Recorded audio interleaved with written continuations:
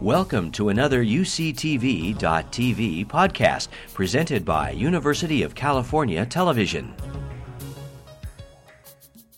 I just wanted to explain a little bit about what we are and what we do. CARTA is the Center for Advanced Research and Training in Anthropogeny, and anthropogeny is a term used for the investigation into the origin of humans. And the person organizing the symposium today, Dr.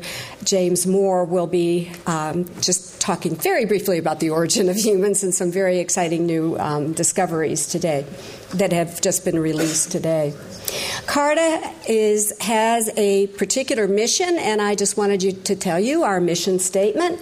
That is that we use all rational and ethical approaches to seek all verifiable facts from all relevant disciplines, and I think you can see I'm from anthropology, Ajit is from the School of Medicine, Rusty Gage is from SOC.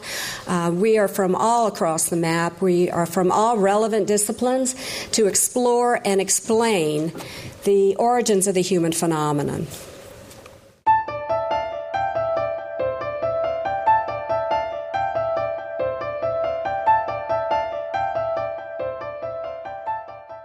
Anthropologists tend to think of culture as one of the hallmarks of human life, and most cultural anthropologists would argue that culture is a uniquely human attribute. Now, whether or not we agree with that statement depends on how we define culture, of course. And if you use a quite simple definition, such as culture equals between-group variation in behavior that it is attributable, at least in part, to social learning processes, then the answer is no, it's clearly not uniquely human. We see traditions in all kinds of taxa, even perhaps insects. But if you start embellishing that definition and you add features such as Don Brown talked about, like complex symbolic content or complex cumulative culture, or a linkage between specific cultural traits and group identity, then it may be the case that humans are unique. But regardless of your definition of culture, what evolutionary anthropologists are trying to do is illuminate the roots of culture, evolutionary roots, and in that case it's necessary to take a much broader taxonomic sweep and see what kinds of traditions are present in non-humans. So in this talk I'll define a tradition as a behavior pattern that's shared by its practitioners due to some form of social learning, and social learning as individual use of public information to organize behavior. The comparative method is our main methodological tool for figuring out the phylogenetic history of traits and the types of selection pressures that promote the evolution of culture or whatever other trait we're interested in. So you can either use the comparative method to talk about homologies or analogies. So when we want to figure out what our ancestors are like, we look at what traits are present in humans and the most closely related animals, the great apes, and assume that those traits shared were probably ancestral. But this cannot tell us why we have these traits. To answer the why questions, we have to think in terms of analogies. And so what we do is we look for many other species throughout the animal kingdom that share the traits we're interested in and compare them with other species out there that don't have those traits. Try to come up with what are the common adaptive problems faced by the animals with the traits that we're interested in. So what might some of those factors be? Many biologists would argue that large brain size and, in particular, imitative capacities are important. Now, not everyone would agree with that, and for example, Galef would probably not. Everyone pretty much agrees that gregariousness and social tolerance are important because obviously the more models you have, the more opportunities you have to learn new innovations. And social tolerance is important because if you don't have a good relationship with this individual you're trying to learn from, you can't really focus on the task. Now, depending on what else you're interested in, there may be other factors. For example, for dietary traditions, you might expect those to be more common in omnivores because they have such dietary flexibility, unlike, for example, pandas that focus mainly on one food type. So there's more room for social cues to be important. For tool-use traditions, it's arguably the extractive foragers that will have the most need to develop tools, and they have very complex tasks they need to learn. So arguably, social cues could be helpful in that. And I'm going to talk mainly today about social conventions. So I will be arguing that animals with very complex social relationships, and particularly those that rely to a great extent on coalitions and other forms of cooperation, not just aggressive, may have a greater need to communicate about their social relationships and test their bonds. So they may need traditions to do that. Now, capuchins meet all of these conditions. For those of you who are not familiar with capuchins, these animals live in multi-female, multi-male groups of up to 39 individuals. They're highly social, highly gregarious. They're very tolerant of close-range observation when they're foraging, and that's fairly unusual. They're extractive foragers, so most of their foods are plants that require a lot of processing and also insects that must be extracted from woody matrices. And perhaps most important for this talk, they form coalitions all day long for all kinds of reasons, some trivial and some quite important. And the most important context in which they form coalitions is when males are migrating or trying to take over a group. We frequently see coalitionary lethal aggression. So animals like this unfortunate male was just disemboweled by a male-male coalition. They absolutely need allies that they can count on when they're migrating, when they're defending a group, trying to take over a group, defend their offspring from infanticidal intruders. So most of the traditions research that is done with primates focuses on technology, on foraging strategies. And so what I want to do today is focus more on the social conventions, which I think are really the most important aspect of human culture. If you talk to someone, a layperson, and ask them what they mean by culture shock, they're not going to talk so much about the technology. Likewise, if you talk to a cultural anthropologist and ask what's the difference between two cultures, they'll start out by talking about the social norms, the customs, the rules that govern the proper mode of social interaction. Most of the data I'll talk about today come from Lomas Barbudal, my study site in Costa Rica, which is just finishing its 19th continuous year. And I will also be talking about data collected at other sites, because part of my talk today will be comparing communicative rituals at different sites. So Santa Rosa, Lomas Barbudal, Palo Verde, and Curu, which are all in Guanacaste, Costa Rica. This is all tropical dry forest. As recently as about 60 years ago, these forests were all connected by corridors. So genetically, they're not that different probably. And ecologically, they're extremely similar as well. So this traditions project, most of the work I'll talk about today is in a current anthropology article. Most of this comes from about 40,000 hours of observation from several groups, 5 groups at Lomas Barbudal from the past 19 years, Santa Rosa, 7 groups, 1986 plus a decade in the 90s, Palo Verde, 1 group 1 year, and Curu, 1 group for multiple years. And these are all my collaborators. So how did we operationalize a social convention? It's a little bit tricky to do. Maybe not quite as easy as a tool use trait to identify. So we decided that we would call it a tradition or a social convention if the behavior was clearly present, that is, seen at a rate of at least once per 100 hours in some groups, and clearly absent in others that had been followed for several hundred hours. The behavior also had to exhibit expansion in the number of performers over time, and the behavior had to be durable. Now, this criterion is very arbitrary, I think not as important as the others. Here's an example of a social convention. This is hand sniffing. Notice how she has her friend's finger in her nostril. She's sticking it up there. Remember, they have long nails, claw-like nails, usually pretty dirty. They've just been in a coati carcass or something. And this can't be very comfortable. You'll notice she's going to grimace a little bit there. As it wiggles around in the nose, it's a little bit delicate. And they love doing this. So sometimes they'll sneeze and it'll blow out and they'll stick it right back in. They'll do this for at least 10 minutes usually, and sometimes up to half an hour. And this is really striking for those of you who see capuchins in their daily lives. They're usually running around like maniacs, just hyperactive, can't sit still. And so this really stands out as something weird and very important to them, this deviance from their normal routine. So now I'm going to show you a table summarizing the results from all the different conventions we pulled out of this cross-site study. So these are the different traditions we identified. These are the study sites separated by bold-faced lines, and the different study groups within each study site.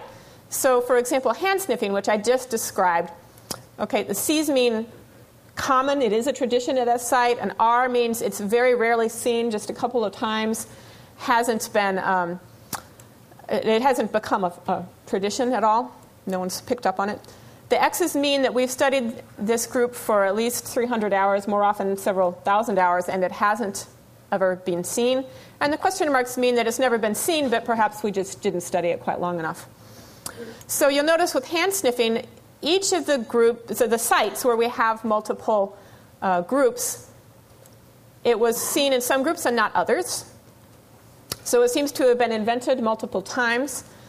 I should also say that the temporal patterning of this tradition and all these others is quite striking. So, for example, hand sniffing in Abby's group was all the rage for female-female dyads between 1991, which when it first appeared, up through 97.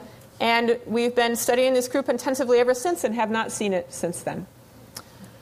This group, it started as being a very common male-male activity and then vanished for 10 years and then was reinvented by a female who didn't know the original hand sniffers and spread through the group again. So the form may be slightly different in different groups. It could be the up-the-nose variety versus the gas mask kind of variety. So there are subtle differences in the form of these traditions, but pretty similar.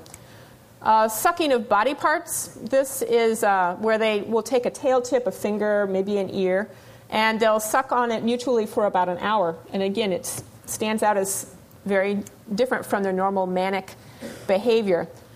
This looks like it's been invented more times than it has been. It's really 3 independent inventions because all of these C's and R's are one male-male coalition migrating from group to group. These games, I'll explain what they are in a minute, but for now just notice that there are 3 inventions. One individual, Guapo, invented all of these games at Abby's group. Napoleon invented these 2, and this is a 3rd site. So there has been no contact between these monkeys and these monkeys. And then eyeball poking has only been invented once. And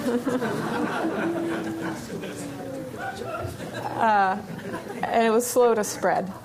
So let me explain a little about these games. They all have a very similar format. This is all about turn-taking. So Guapo here on the left, he was the innovator. In this picture, and I'm sorry I don't have a video of this one because it's funny, he will bite down on the finger of his partner like that, and really hard, but just the right level so he doesn't bite off the finger, which they can do, and or it doesn't even bleed, but hard enough that it takes several minutes for the other monkey to use the hands and his other hand and his feet and mouth to pry open the mouth and get the finger back. And then as soon as he's extricated his finger, he wants to do it again. So he'll either put the finger back in or else they'll switch roles more commonly. And so he'll bite Guapo's finger. And so they'll go back and forth for maybe a half hour doing this. My favorite game, I think, is the hair biting game, where they'll bite a huge tuft of hair out of the face or shoulder all the way out. And you may be able to see in this the hair, he's trying to get it back. And it stretches a little. So every time they gets it back, some gets lost, and then he has to get it back from him, and it goes back and forth until they run out of hair, and then they bite more hair out. And so it'll go on for 10 to 30 minutes. And then there's the toy game, which is a little less interesting because it doesn't use part of a monkey. It's just a stick or a stone or some inanimate or inedible object. Now, for all of these games at Lomas, anyway, we were able to construct social transmission chains so we could see the number of links in a chain. So they're all pretty similar. I'll just show you one. Here is Guapo. These lines show the direction of transmission and the year of transmission. Dotted lines just mean that they did play it together, but he learned it from him first before he started playing with him. So you can see here that there are 3 links in a transmission chain, which is pretty typical. And it was invented by Guapo in 92, and it kept going up through 2001. And these 4 monkeys fissioned off and co-migrated and still played this game after leaving the group. Here's eyeball poking. So she has got her friend's finger, and that long nail is going in the eye socket. You can see the lid being pulled down. In other clips, you can see the finger worming its way into the temple, which I don't think we'd be able to do. And it goes up to the first knuckle. And often, now she's being pretty cool about it, but often they blink like someone who's putting a contact lens in for the first time. And so this is a little harder to get going. Rumer was the inventor, and initially her partners would poke themselves in the eye and put their other finger in her eye, but they didn't want to have Rumer's finger in their eye until they'd had several months of practice at this. So either the poker or the pokey can initiate, and this is very risky for an arboreal primate to put someone's claw basically in their eye. As if they move quickly, you could just lose it. So all of these social conventions have some features in common. Risk and discomfort are eminent features of all of these conventions. And they're all practiced by dyads that have pretty relaxed social relationships, and they're not in the center hubbub of the group. They're off on the side a little bit so they can really focus on what they're doing. And like I've said before, this focus is extremely noteworthy for a capuchin monkey. So everyone wants to know why they do these things. And of course, I can't know for sure, but my best guess is that it has something to do with testing the quality of a social bond. So one of my favorite papers in biology is by Zahavi, not his handicap paper, but the testing of a bond from 1975. So he proposes that animals can impose a stressful stimulus on another individual to see what kind of response that elicits, and that will inform them about the quality of their relationship. And so one of the examples he uses in his original paper is tongue kissing. It has to be a behavior that can be perceived as either intensely pleasurable or just horrifyingly disgusting, depending on the nature of the relationship you have with this interaction partner. So the idea then is that the information is not in the stimulus itself, it's in the response you get. And so by what response you get, you can gauge where you stand with this individual, whether you might be able to count on them in the near future for help. Randall Collins from sociology, microsociology, also talks a lot about interaction rituals, and he's mainly talking about human conversations. He doesn't really know that other animals do these things, I'm sure. So he argues that in human conversations, you're getting information about the level of commitment to this relationship as compared to other dyadic relationships in the community.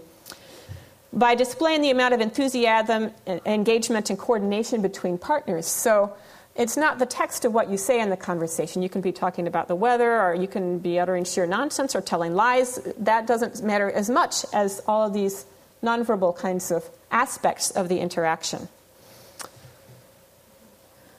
So another question I'm often asked is why don't we see all this crazy stuff in other animals? And I don't know for sure. I mean, part of it may be that no one specifically goes out and looks for them. I'm an anthropologist, and I'm interested in culture, so I looked hard to find this stuff, and I badgered all of my colleagues at other sites to do the same. Another is that it's methodologically difficult to detect. Even if people see weird stuff, they don't necessarily write down things that aren't in their ethogram because it's not relevant to their question. So there could be a lot of similar things out there that just haven't been written up in this way or analyzed in this way. Another possibility is that it really is true that capuchins are pretty special, but the reasons why I think they need these more than other organisms are that they do have an incredibly complicated social life. Coalitions are key to just about every measure of success in a capuchin's life. But they're certainly not the only animals in the animal kingdom like that. So I think bottlenose dolphins, for example, should be doing these things. And I'll be interested to hear what Peter and Hal have to say about their cetaceans. And I asked Rich Connor about this a lot. He thinks they might, but he hasn't got back to me with a definitive answer yet. Really quick, I guess I won't talk about foraging. I'll do that tomorrow. But they do conform, in a 7-year study, they do conform very much not only to their mother's style, but to the foraging techniques of non-mothers as well. Thank you to my field assistants. There are a lot more than that. I think about 100 people have come through my site. My funding agencies and various people who help with the database. And if you want to know more about these amazing animals, that's the layperson's version. Thank you.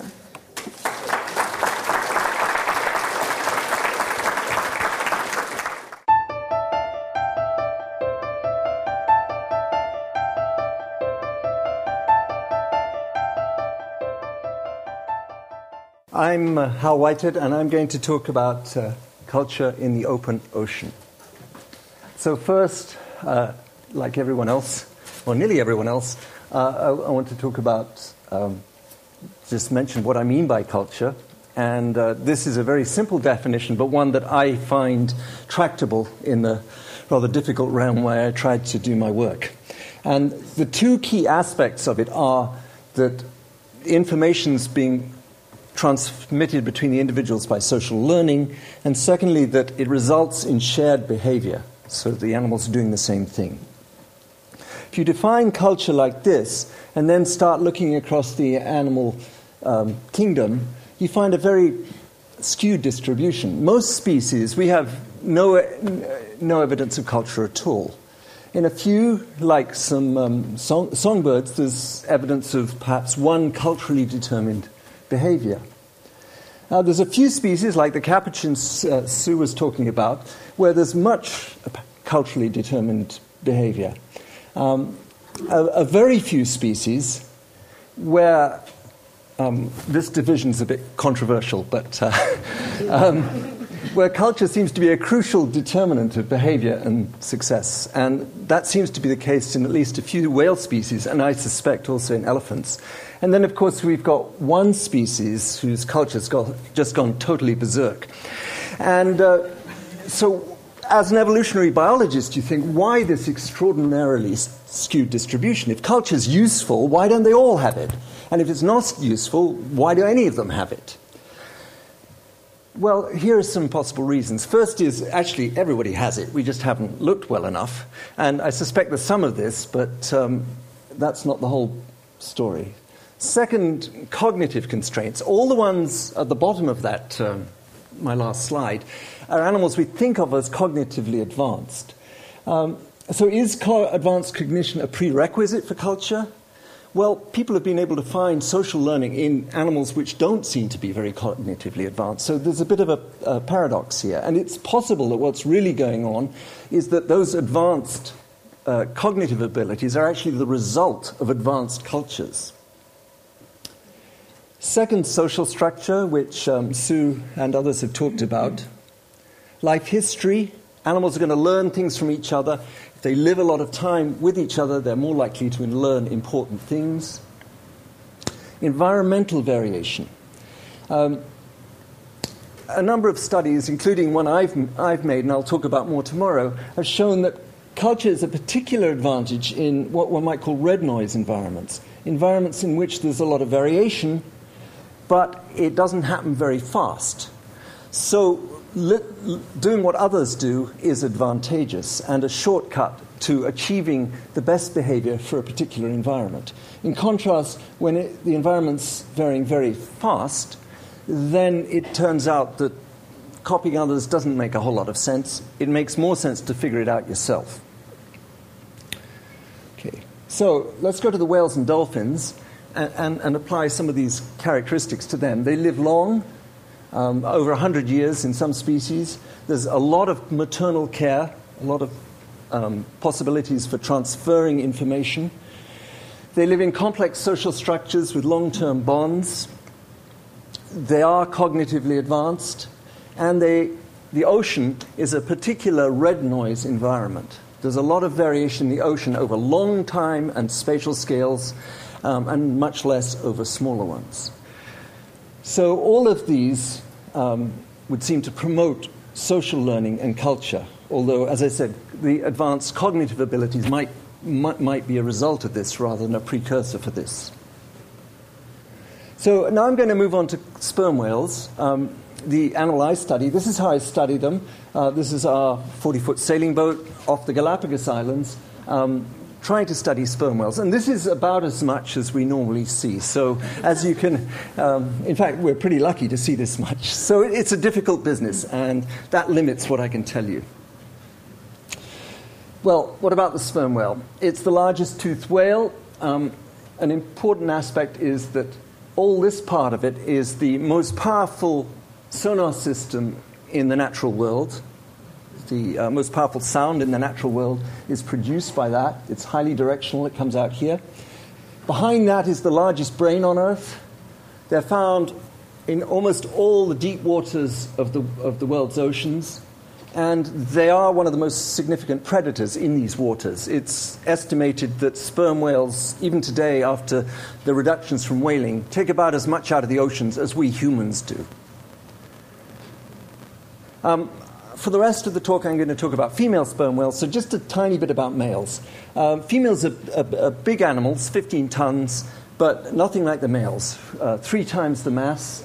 There's another extreme of the sperm whales is in sexual segregation. The females and young are found in the tropics and subtropics, the males in the Arctic and Antarctic. The females, as I'll talk about, are highly social. The males appear to be much more solitary. Well, the males return to low latitudes to breed when they start coming back when they're about 27, and here they rove singly between groups of females, spending just a little time with each. What I think the consequences of this are that the males spread genes around very well, and there's very little difference in the nuclear genes between different oceans, but they don't move information around well because they don't spend very long with any of the permanent groups of females.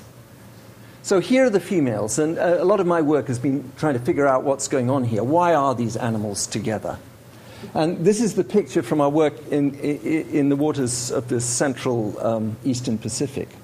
The basis seems to be the social unit, about 11 females and their young, nearly permanent membership, and not many of them are related, but some aren't. However, when we're out there, we tend to meet about 20 animals. Whoops, can I go back one? Sorry. About 20 animals, which is 2 units, and they're moving together for a period of about 10 days or so. The females within these units and group, they move and feed together, covering hundreds or thousands of miles. They suckle each other's young.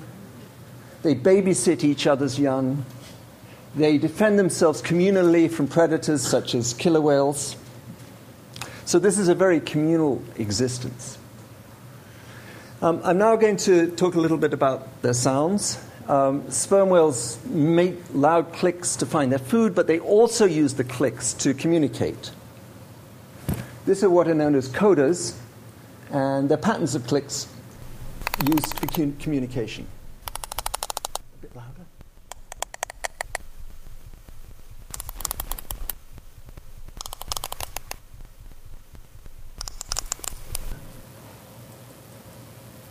Okay, so these sounds are actually much easier to analyze than parrot or dolphin vocalizations. It's just a series of clicks. And that's allowed us to look in some detail how they're used. And the whales off the Galapagos, we find that each unit has a particular dialect, but the dialects are very similar between bunches of units. So off the Galapagos, there are 3 what we call clans. The regular clan who go click, click, click, click. The plus one, click, click, click, click. Rather like the Canadian A at the end. And just occasionally off the Galapagos, we find the short clan, click, click. In one of the better bits of my research, I sailed all around the South Pacific recording these codas. I'll get to that. The repertoires of the units are stable over years. So if one unit's regular now, it's regular 10 years later. And the units form groups only with units from their own clan, even though there are units from different clans in the same area. So, yes, this is from our study across the South Pacific.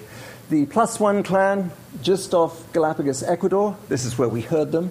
The regular clan from there and down to central Chile. 4+ clan, click, click, click, click, click, click. From central Chile up into the central Pacific. A different clan in the Caribbean. And then that short clan, the one we occasionally heard in the Galapagos, we actually found right away the way across the South Pacific, all the way to New Zealand. So, 4 to 5 clans in the South Pacific, separate clans in the Caribbean, 2,000 to 10,000 kilometers, this huge spatial scale. The clans are sympatric. I mean, in any area, there's 2 or more clans So you've got a system with what you might call a multicultural society. In any area, animals are interacting with those who have a different dialect. And the clans contain tens of thousands of females. So these are large-scale structures. What produced them? Well, we've done the genetics, and there's virtually no difference at all between clans in the nuclear genes. What about environmental differences plus individual learning? So the animals are learning different things in different places. No, they're in the same places. Ontogeny, so maybe the +1 were the young ones, the regular the old ones. No, in each clan there's all ages of whale. But the only thing left is culture.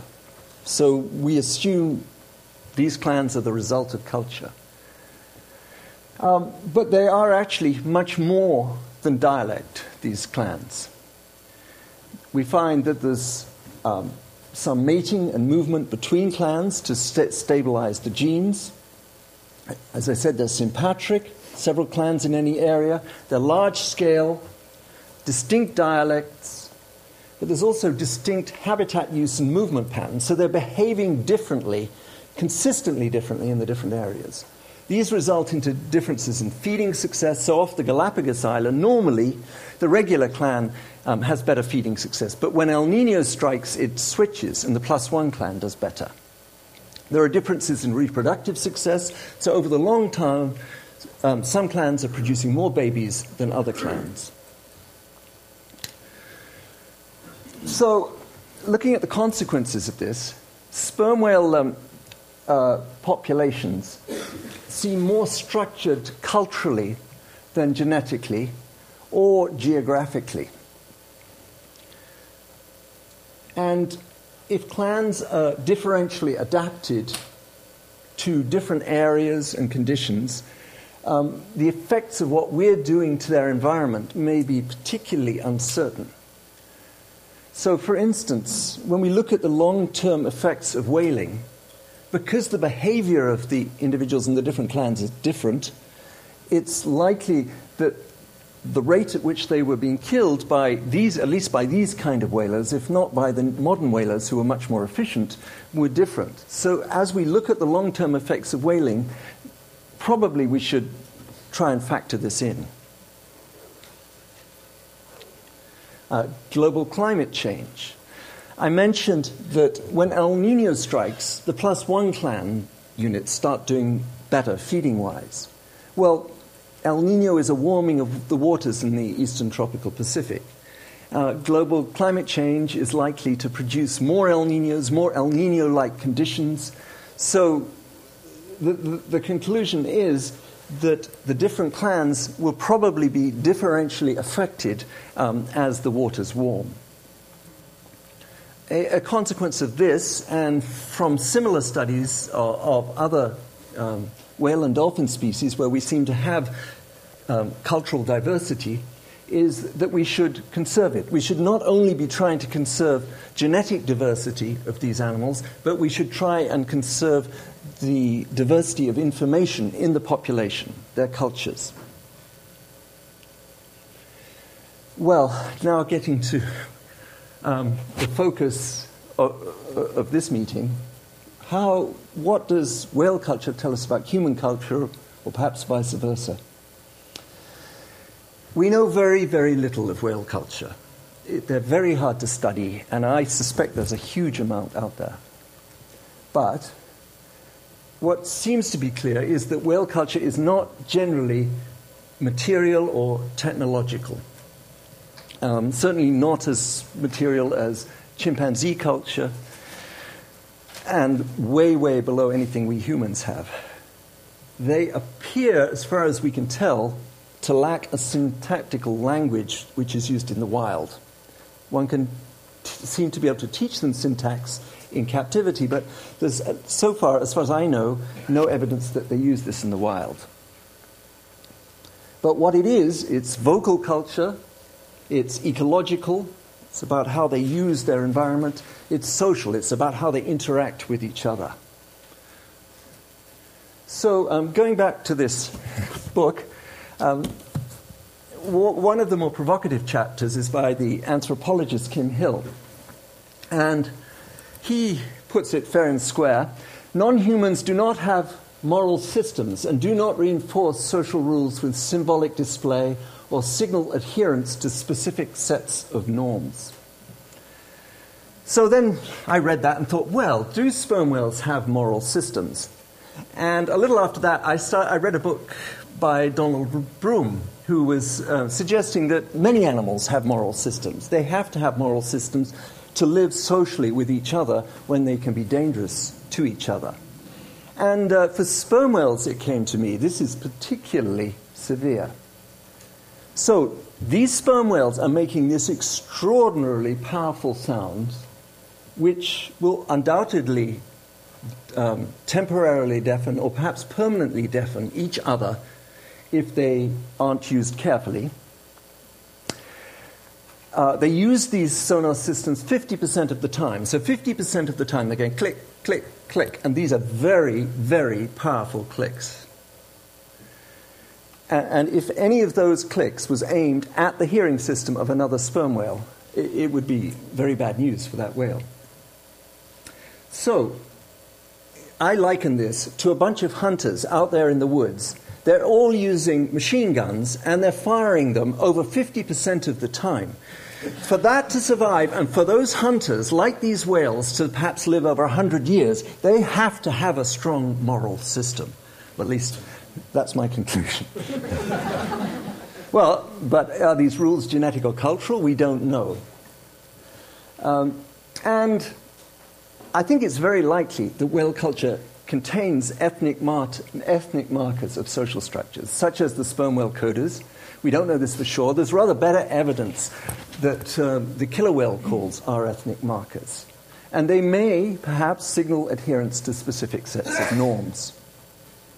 So, in summary, although we know very little of whale culture, it seems very likely that these sophisticated cultures existed in the ocean millions of years before humans got culture, and that the social cultures of whales may provide important contrasts or examples to those of humans.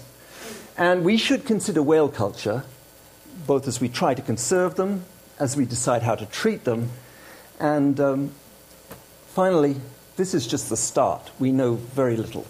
So, thank you very much.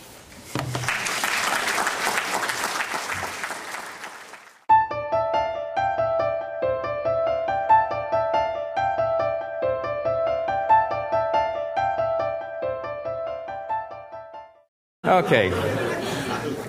This says it all, really. I hope you like this. This is a nice sort of introduction to my talk, this lovely little cartoon. So, culture to the child and chimpanzee, well, here we have them both, except the zoologically astute amongst you will realise that the chimpanzee has an awfully long tail, but will do for our purposes. And what I want to persuade you of is a couple of things. First of all, that there are similarities, quite fundamental similarities, in the cultural capacities of chimpanzees and our own species, children like this. And because we're sister species, that allows us to actually make some inferences about our cultural ancestor, the shared ancestor between ourselves and chimpanzees living several million years ago. So I've got an evolutionary theme, and that also applies to the fact that, of course, the little character on the right, although to begin with they both here look to be picking up a bit of culture the same, they've seen this is what you do with this kind of thing, and they're trying to do it. Haven't got it quite right yet. But the character on the right probably, surely one day will get it right. They'll get the book the right way up. They'll be able to read it. Maybe they'll even write another book which takes us one step forward and advances culture in a very human way.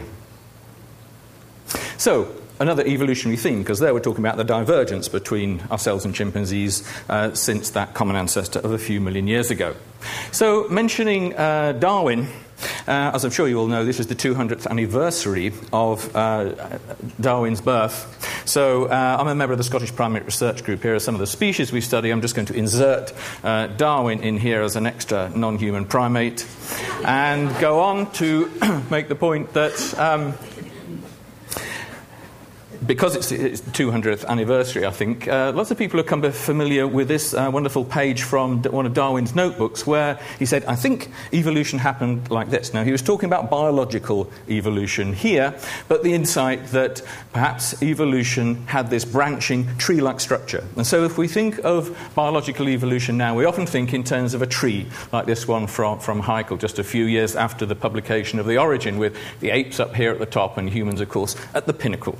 And the first point I want to make is simply that although we might think that culture separates us from this kind of biological world, in a very fundamental way it doesn't. We see Darwinism again because, I'm just taking one particular example of this, culture has many features of Darwinian evolution. It could be tree-like. Here's just one little example. This illustration is actually from Nature a year or two ago, but it was a replication of one that came out, again, just a couple of years after The Origin of Species, and it shows just one part of human linguistic evolution, the Indo-European languages. English is somewhere up here in the Germanic group, and that shared an ancestor, as it were, a linguistic ancestor, times in the past with other groups such as this Romance language with French and Italian and so on in it. And for those of you who are interested in this kind of analogy, perhaps a really interesting analogy between cultural and biological evolution, I'm just going to put up a couple of references from myself and some of my colleagues, Alex Masudi and Kevin Leyland, where we pursued that in some detail. Okay, well, that's one aspect of what we might mean by the evolution of culture, cultural evolution in that branching kind of way. However, before that, we really need to talk about the evolution of the capacity for culture, and that's been the theme, I think, of several talks today on the animal side. So, put up my cartoon again. This little character on the left, well, actually, early in the last century, people did rear chimpanzees, a few chimpanzees, in their own homes alongside children, and they found that chimpanzees would indeed do something like this. They'd see that people did this with books, and they would do it again, flick through it, or they'd see people brushing their teeth. That's what they do. Well, of course, that's quite an artificial kind of situation. It gives us a hint about what these animals are like culturally, but to really discover that, we need to look at them in the wild, when the close attention might be something like this, a close attention to termite fishing. But once we've got a cultural capacity there in a species, then that's where that second sense of cultural evolution, this diversification, can take place. Well, today I'm mostly going to talk just about this side of the story, the capacity for culture, the evolution of that, and I'm really going to focus on chimpanzees. I should apologise, really, given my child and chimpanzee in the title. I'm mainly going to talk about chimpanzees in the limited time I've got today. I'll talk much more about our experiments and other studies with children tomorrow. But I'm going to come back and talk about humans. Okay, chimpanzees.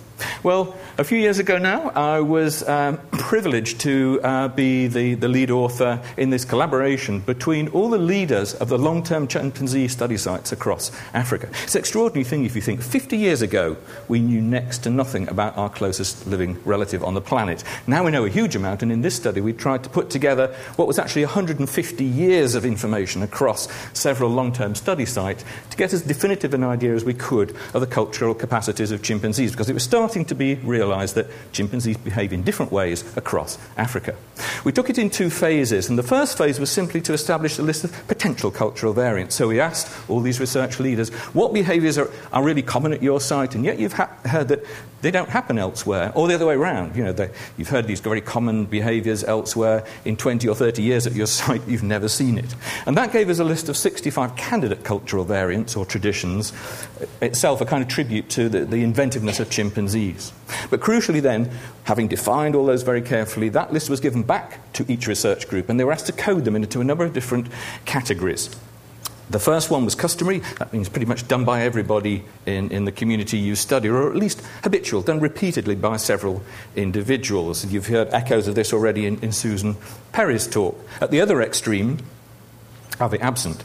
And there, of course, it's crucial to try and work out if that's with or without an ecological or ready environmental explanation, or indeed a genetic explanation. So if we look at a behaviour like this, which is using natural materials like stones and wood to crack nuts, is known in West Africa, but not in East African chimpanzees. Well, if we find there aren't the nuts over there in East Africa, that's not really very interesting, is it? But if those nuts are there, if all the raw materials are there, but they're not discovered it as well. They're not doing it, whereas it seems to have spread across an area of West Africa, as it has in this case. Then we've got some circumstantial evidence for a traditional, what we're calling here, a cultural variant. And taking that process, we came up reducing this 65 to 39 that met the criterion of being very common in those first two categories somewhere, and yet absent somewhere else, so far as we could see, without any other explanation. That's what's represented here. Each of these panels represents those 39 possibilities, and they're lit up if they're common at the particular site. So there's the definition of what we mean by the cultural variant, and you can't read this at the back, of course, or even probably at the front very well. So if I blow just one of those up for the Thai forest, you start to get the idea. The ones that are in the lit up squares are the ones that are customary, in the circles, at least habitual. Some of them couldn't happen at certain sites, that's what that means. But the grey ones here, they all could. Indeed, they are common somewhere else, but here they're not happening. Well, I don't have long today. It would be nice to take you all through all 39, the way Susan Perry did so nicely with some of her capuchin behaviours. I'm just going to tell you about one to illustrate this, and that's the first one in the list there. It's called pestle pounding, and here a chimpanzee goes into the top of a palm tree. Oh, sorry, what I didn't say was this covers a whole range of different kind of behaviours, all that stuff. Doesn't include vocalisations, but really very extensive repertoire. Okay, pestle pounding, the chimpanzee goes into the top of a palm tree, takes off from what's one of the big fronds that's left lying there, and then uses that to pound into the centre, the growing point of the palm tree. And that allows it then to take out a deeper sort of soup, very nutritious mush that it's made there. So here's this extraordinary behaviour going on, standing bipedally, really driving into that growing point, a bit like pestle pounding you might see in a local African village.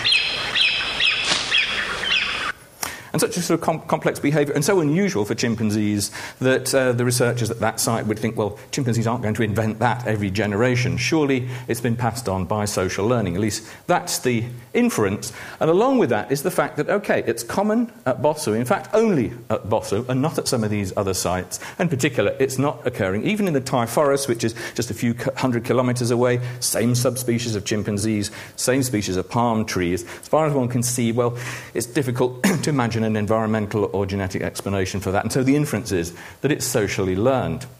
And that goes along with other observational evidence like this, where you see this very intense inspection of what an expert in the past generation is doing, as in this termite fishing here. So, but that is all based on circumstantial evidence, if I can put it that way. And there's always a worry that, well, maybe all that's going on here is that young chimp wants to scrounge some of the termites. And the fact that months or years later it perfects the behaviour, maybe that's due to a lot of trial and error. And even that, think about the palm tree example there, well, maybe there's some subtle difference between the palm trees we haven't detected. You'd really like to do a translocation experiment of the kind that Tim talked about in the parrots. For practical and even ethical reasons, no one's done that yet. Maybe no one will with chimpanzees. And so we've complemented this work, as Jim said when he was introducing me, with a whole series of behavioural experiments. I'm just going to illustrate that with one or two. What we do here is we take a captive group of chimpanzees and we take just one chimpanzee out for a while. We present it with an artificial task modelled on the ones from the wild. So here what we have is a box where you can push this thing here, you can open up a hole here, put in your stick and stab these bits of food here and pull them out. But then we go to another group, we take a chimpanzee out for a while and we show it, same task, but a different way to do it. Here you put in a different kind of tool through this hatch here, push the food out through the tunnel and it drops down. Here's another couple of alternatives, the same task but done in very different ways. And at this particular study site, we were able to exploit the fact that we have three groups here who can each see the others, and three who can each see the others, but they can't see this lot. And so what we're able to do is set up the task here, and our expert here, with about 10, 11, 12 chimpanzees in the group. If the behaviour then spread to half the group, we moved it here, so these guys could watch through a big window here and see that, and then finally it would move here, then onto here, and finally onto here. So we see what these have learned from them, and in turn what they had learned from them. So here we have just colour-coded a graph showing the first model in the first group, one over here doing it one way, one over here doing it the other way. What happened in the group? Did it spread? Well, the answer is yes, it did, rather nicely, except that you can see there's one black sheep, as it were, one chimpanzee, who having seen all this method, is actually come up with the method of the other group. Quite inventive. And that's the poking thing. So maybe that's just the chimpy thing to do. And if we run the graph for the whole three groups, we'll find that purple just kind of takes over. They all end up poking. Well, no. In fact, there's a remarkable stability, even to the extent that by the final group that they've cleaned up, they're only doing what that first model was trained to do and what indeed most of the chimps all the way along did. And same here. So we're showing here that these chimpanzees can sustain these traditions as they go from group to group to group. And you get the same story with this task here. I'll say a bit more about this in our more extensive closed session tomorrow. Okay, here's another representation of that same thing, because the point I want to make here is we've got kind of like a culture, I would say, made up of these three groups, where the behaviour passed from one to the other, for each of these two tasks. As you can see, they're colour-coded here, showing the way that those guys did it, and these are colour-coded here, showing the two different, the different ways of doing those two tasks. And that's now how we might define a culture here, a culture made up of two different traditions. And here's results from two other groups, two other communities at a different place, the Yerkes Centre, each again made up of multiple traditions, and you can just see the colour coding there. I don't have time to explain all that. But the point is that what we've done there is experimentally test, in a way, what we've been inferring is happening in Africa, the notion that in these different communities you have different cultures defined by multiple traditions, and that's the way I'm distinguishing here between traditions and culture, which you've heard defined in various different ways this afternoon. If you think about the human case, what would distinguish really, if you think about, say, the Scottish culture and the culture of California, well, what you'd come up with is a whole sort of series initially of different behaviours that are done in different ways, different traditions at the sites. Okay, well, that raises the question, well, how has this happened? And we've done a lot of research, a number of experiments on how the transmission takes place. I'm just going to give you one little video clip to give you a flavour of, I think, what's important here. This was from a study we did with East African chimpanzees, who you remember don't nut crack naturally or in the wild, but we showed here that they could learn it, so it's certainly not just a genetic difference between them. So we could take a chimpanzee like this, who already knows how to nut crack, and a youngster here who doesn't, and then see if they learned. Well, they did learn. But what I want to show you here is just this video clip. And my introduction to this is just an anecdote about my father-in-law. I used to love watching boxing on the television, and you could see when he was watching, he was doing all this kind of thing. He was identifying with that boxer and kind of just shadowing what the boxer did. Well, watch the little chimpanzee here on the left. The one on the right is going to do the nut cracking.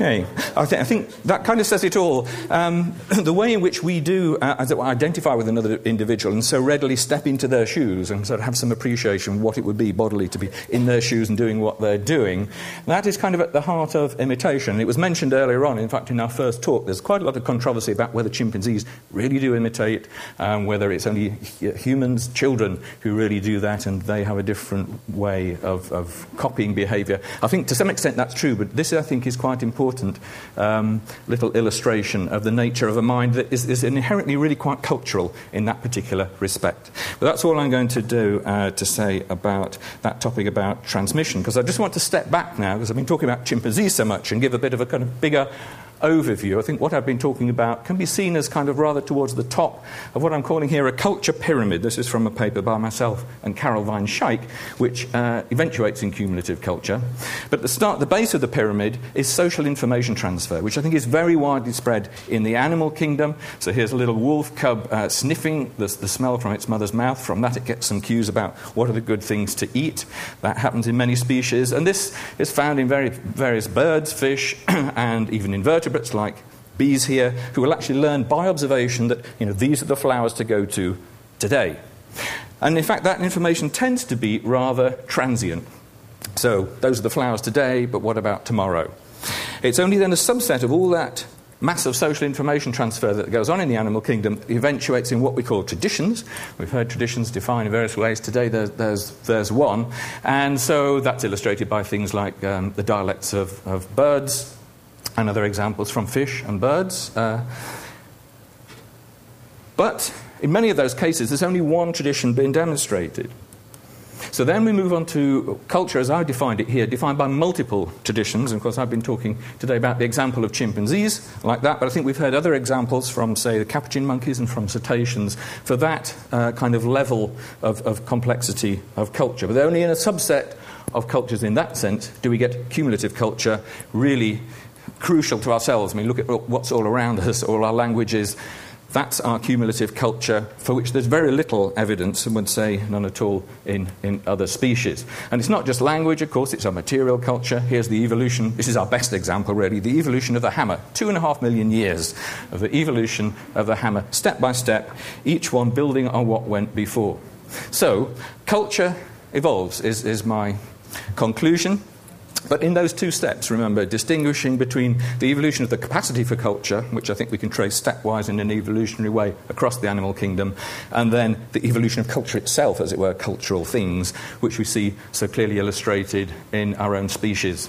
On that point, I'll finish, and I apologise again for not talking so much about children. I made some sort of oblique references to them, but I thought you might like to know more about chimpanzees, which perhaps some of you know less about than children. Okay. Thank you. You've been listening to a podcast by University of California Television. For more information about this program or UCTV, visit us online at uctv.tv.